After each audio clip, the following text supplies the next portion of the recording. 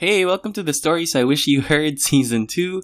If this is your first time listening to this show, I do 2 episodes a week. The A episode features a story from my blog City Songs. If you haven't listened to that episode yet, pause this one first and come back after. You're listening to the B episode where I walk you through some of the behind-the-scenes stuff for the story. We also have some storytellers who will help us unpack some of the themes discussed. I wrote on the games we play in November 2014. This was for a thing called Roundtable Challenge, where a few friends and I were trying to get people to blog again. And each month, we would release a prompt that people could write about. I was in charge of the first prompt in the relaunch, and I chose this wind-up toy from Yokohama. We ended up getting 13 entries that month, and it was fun to see bloggers old and new dusting off their keyboards and writing again. In converting the story to the podcast, I had to tweak a few things. So in the prompt, I had a picture of the toy, but without that visual cue of the wind-up toy, the lines that mentioned it didn't really make sense, and it slightly clashed with the chess theme, so those had to go. And there was also this line towards the end where the main character couldn't remember what loving with your mind was called, and in the original story, I wrote it down as self-preservation. It was fairly accurate, in my opinion, but the actual word made me cringe. So I looked for synonyms that I could use, and I even looked for some foreign expressions that could explain it. And when I couldn't find one, I thought about why someone would do things to preserve themselves. And so that's where survival comes in. So I ended up rewriting that line. It was self-preservation to it was survival. I tried to draw the least bit of attention to that line, but I think it sounded much better after the edit. The central theme for this story is whether we should love with our mind or with our heart, and so I tried to think about it myself. Obviously, I was in a different mindset 6 years ago, but I remembered when I was in college, we had an activity in religion class, and we were asked to put our hands together in prayer, but as soon as the prayer ended, our professor told us to stop moving and examine our hands. So you could try that now if you want to. Just put your hands in a prayer pose. She said that if your left thumb was over your right thumb, this meant that you were a heart over mind person. And if your right thumb was over your left thumb, that meant you were a mind over heart person. So like your left thumb was your heart, your right thumb was your mind. I don't think any of us took it very seriously. But every now and then, when I'd get my heart broken, I would trace my bad decisions to the fact that maybe I was a heart over mind person. And I started thinking about all of this heart versus mind business, and I Googled my way to some pretty interesting articles that I want to share with you. So there's this book called This Mortal Coil, and the writer Faye Bound Alberti examined how humans have viewed the human body throughout history. She said the heart is the space where ancient Greeks believed the soul moved throughout the body. And the English language is full of heart metaphors. So like you wear your heart on your sleeve, or you have a broken heart. And then when you care about somebody, you don't send them a brain emoji, you use a heart. But thinking about the brain, sometime in the 16th century though, things began to shift, she said. So you had people like Descartes who began to separate passion from reason. And he believed that the soul lived in the brain. It was your brain that told your organs to move and not your heart. For example, your brain actually controls your facial expressions, and that's something that we use to convey emotion. So while I brain you makes a less appealing Valentine's card, it certainly made more sense. Metaphorically speaking, we still use the heart for emotions and the brain for logic. And some people love with all of their heart, some are cautious and they use their mind. But is there really a right way to love? That's the question that I posed in the A episode. So let's see what our storytellers have to say. Earlier this week, I asked, do you love with your mind or your heart? And this is what you had to say. Our first submission is from Julianne. So let's listen to her answer to this question. Do you love with your mind or your heart? When a game is finished, rematch is not always an option. I wish to play with my mind, but I don't want to play safe. I would rather gamble than regret asking myself what could have been. So, if I lose or win, it doesn't really matter because in the end, the heart wants what it wants. All I ask is for the other person to play fair, because if I learn that I'm being cheated on, that's where mind comes to play. Okay, so we've got a lot to unpack. Julianne says she wishes to play with her mind because she would rather gamble than think about what could have been. And I think that's a wise move. No one wants to live life with any regrets. And she also made a reference to a Selena Gomez song, The Heart Wants What It Wants. And I remember seeing this thing on Twitter about how in another song, Selena said that she's sick of that same old love. But all of those points are invalidated because the heart wants what it wants. So it's a little close to call, but I think that Julianne is team heart. So when it comes to playing chess, she leads with her king.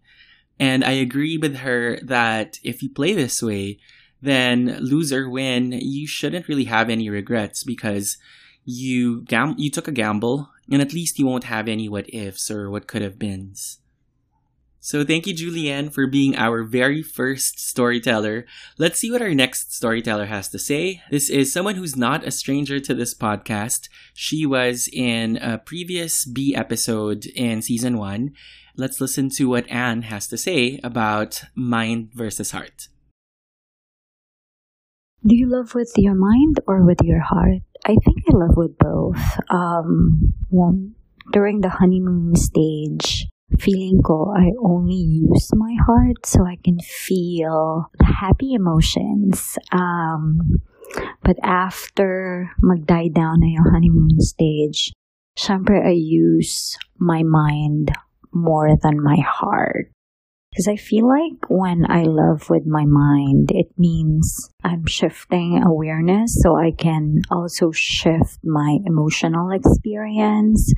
For example, I get to know my partner's triggers, to know what my own. This way, it not only helped me communicate better in times of conflict, para hindi din ako blinded ng irrational thoughts ko, and I would believe na that's the truth. That way, I could control how I react on things and not take it too personal. That's why I feel like I love with both my mind and my heart. Okay, so that's what Anne had to say about the heart versus the mind. So it's a little bit of both, but it's more of a mind thing than a heart thing. So Anne, as a chess player, is more of a queen. She said that after the honeymoon phase, you've really got to start thinking about things. And I like how she said that you've got to shift your awareness to shift your emotional experience. So very self-help. I love it. Playing this way allows you to get to know your partner's triggers, and that in turn allows you to learn a little bit more about what ticks you off. So it makes you a better partner, a better communicator, and very, very logical. So I like that. I like how it seems very simple, but it's really not. It's very challenging to achieve that mental state. But it is something that you're going to have to learn, especially in a more mature long-term relationship. So far, we've got 1 vote for hearts and 1 vote for mind. Let's see what our third storyteller has to say. Our next storyteller is another friend of the show, and he was a guest in a previous episode in season 1. So let's see what McCoy from GamChat Podcast has to say about this question. Hey City Boy, this is McCoy. Do I love with my mind or with my heart? I think it's a combination of both. It starts with attraction, which involves the mind. If the connection is there, the heart will step in and do its thing. When the giddy feeling subsides, that's when the mind steps back in and plans for the future if there is one on the horizon. That's the answer I'd love to give, but I wouldn't be honest if I left it at that. Truth be told, when it comes to this chess game called love, my heart rules me. It's ironic because when you ask anyone that knows me well, they'd all say I'm a very logical person that would analyze every side of the argument before making a decision. However, when it comes to romantic connections, my mind takes a backseat. I abandon logic for the sentimental. Besides, what's the point in surviving this game if you don't love fully, right? Perhaps that's why I often lose with carnage in full display. I'm working on finding a balanced approach. Maybe someday. Okay, so that's a lot to unpack. We've got a surprise twist in the middle. So it started with McCoy being part of Team Mind, saying that attraction is in the mind, but it eventually moves to the heart. And I think that makes a lot of sense, especially if you're an intelligent person like McCoy is. It's going to be pretty hard for you to get attracted to somebody who you don't find interesting or intelligent. Some people are attracted to the physical, so it's important that they look good or that they meet a certain height requirement. But there are also a lot of people who don't really look at those things. They prefer to focus on whether that person can carry a conversation or whether that person is able to hold their own in a debate. So yeah, agree that it may start with the mind, but here comes the twist. He said if he's being honest, of course, the heart rules and the mind takes a back seat. And I see the point. I see that it's hard to call it love when you're focused on surviving, when you're focused on the potential of things not working out. And so you have to get mental about it and really start thinking about what you need to do to get things to work. But I think it depends on the situation. I find that if it's a relationship that you think might not work out, your mind ends up working more. But all of that effort, of course, takes away from the experience. And so it's a tough point to call. But overall, I think McCoy is obviously Team Heart. So we've got, so far, 2 kings and 1 queen. Thank you, McCoy, for sending in your story this week. We've got one final storyteller this week, and this is Red. Red is the man behind the podcast Tabula Rasa. He's one of the first podcasters that I ever got to meet on Twitter. And he shared the A episode on Twitter and he captioned it with something that was very vague. And so I asked for a clarification. And we got to talking a little bit about his life's events from 4 years ago. And so I said, you know what, you should record this and I'll put it in the B episode. So I woke up this morning and I saw this recording in my inbox. So I was so excited. I listened to it. It's got a great story. I'm going to chop it into 2 pieces so that we can process it better. Here is the first part. So this is Red, and this is my answer to your question. Do we love with our heart or with our mind? Apologies first for any background noise that you're going to hear from my end. I'm doing this very spontaneously, and yun. This is my answer / confession / story that you want to hear regarding the 2016 incident that is included in one of my tweets. Well, here it goes. That 2016 incident, that's actually a new experience for me. Yun yung time na naramdaman kong I am validated and I am worthy of love. So, basically, wala. Sports Fest during that time, that's December, he is actually responsible for volleyball. Ako naman responsible sa board game na Give the Generals. So, since merong binuksan na mga emotional floodgate pagdating sa akin to episode na to, gawa lang ako ng sort of an analogy. Game of the Generals kasi, ito yung board game na gawa ng Pinoy na kung saan kailangan makapture ng magkabilang panig yung mga flags ng isa't isa. Okay, we have the red and we have the blue flag. So, merong arbiter dun sa laro na yon. And I'm not sure kung ano yung tawag dun sa laro na yun. I'm not sure kung battleship ba yun na kailangan merong arbiter din na malalaman mo kung nanalo ka ba or matatalo. Kasi arbiter ang magde-decide kung na-capture ba yung GOG piece mo or nanalo yung sa kalaban mo. So basically, ganun yung nagiging laro na yun. You're going to set or you're going to lay down all of those pieces sa board, then paunahan kayo makapture ang flag o kaya naman ay paunahan kayo makapunta sa base ng bawat isa. In that case, masasabi ko na na-capture niya. Tago natin siya sa pangalang P. Na-capture niya ang flag ko. Pero in my case, feeling ko, nauna naman ako sa base niya. Not that sexual way, okay? Kasi wala namang nangyari. Hindi rin naman naging kami. after that 2016, after that sports fest, after that, wala din naman nangyari. Hindi rin naman naging kami. I just confessed my feelings, then wala na. So, right after that sports fest, bukod dun sa mga pagkakataon na kapag may time kami, naglalaro kami ng GOG, nakita namin yung sarili namin na lock sa isang room for my club na nag-aayos yung mga members ng club na yun at nag-break sila. Nakita na lang namin ang sarili namin na nakaupo sa isang long table, then humiga siya sa lap ko.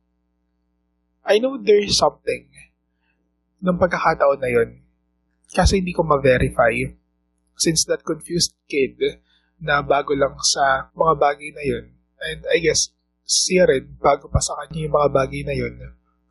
Hinayaan lang namin na mangyari ang incident na yun na humiga siya sa lap ko. Then, I pat his head. Nararamdaman ko pa yung Play-Doh nandun sa buhok din ng pagkakataon na yun. That moment for me is very intense. I know that there is something there. Kaso, hindi siya makomprehend na mabuti ng utak ko. Yes, nagamit ko yung senses ko kung bakit ko nga ba nasabi na this is the first guy na nagustuhan ko. Na head over heels ako. Pero that moment, ang reason kung bakit nga ba nagstay ako doon sa pinanghahawakan ko na idea ng pagmamahal na yun ay dahil doon sa naramdaman ko ng pagkakataon na yun. I chose to relish that moment hanggang ngayon. Na kahit na umalis na ako after that year, by 2017, nalipat na ako ng ibang designation after I confessed to him. Parang wala na.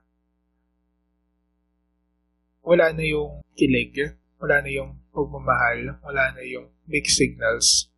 Mula dito sa Capricorn na to. Ay nasa Scorpio. Tuwan-tuwa na ako pagdating sa mga bagay na yun. But, yeah. Ako na lang yung nawawalan ng flag. Na-capture niya yung flag. Kahit nauna ako dun sa base niya, hindi naman ako yung minahal. So, yun. Wala na ako masyadong balita sa kanya. Kahit na sa municipality lang naman kami nakatira. Pero, yun, wala na akong balita sa kanya masyado. Ang alam ko lang ay nagkaroon na siya ng boyfriend. Nalaman na niya yung identity niya and I am happy na feeling ko, isa ako dun sa mga reasons kung bakit nga mas lalo niya nakilala sa sarili niya. And, wait, their anniversary is November 19. And I'm recording this on the 20th. Yeah, I am 5. So yun, we're just relishing those memories dahil sa puso natin.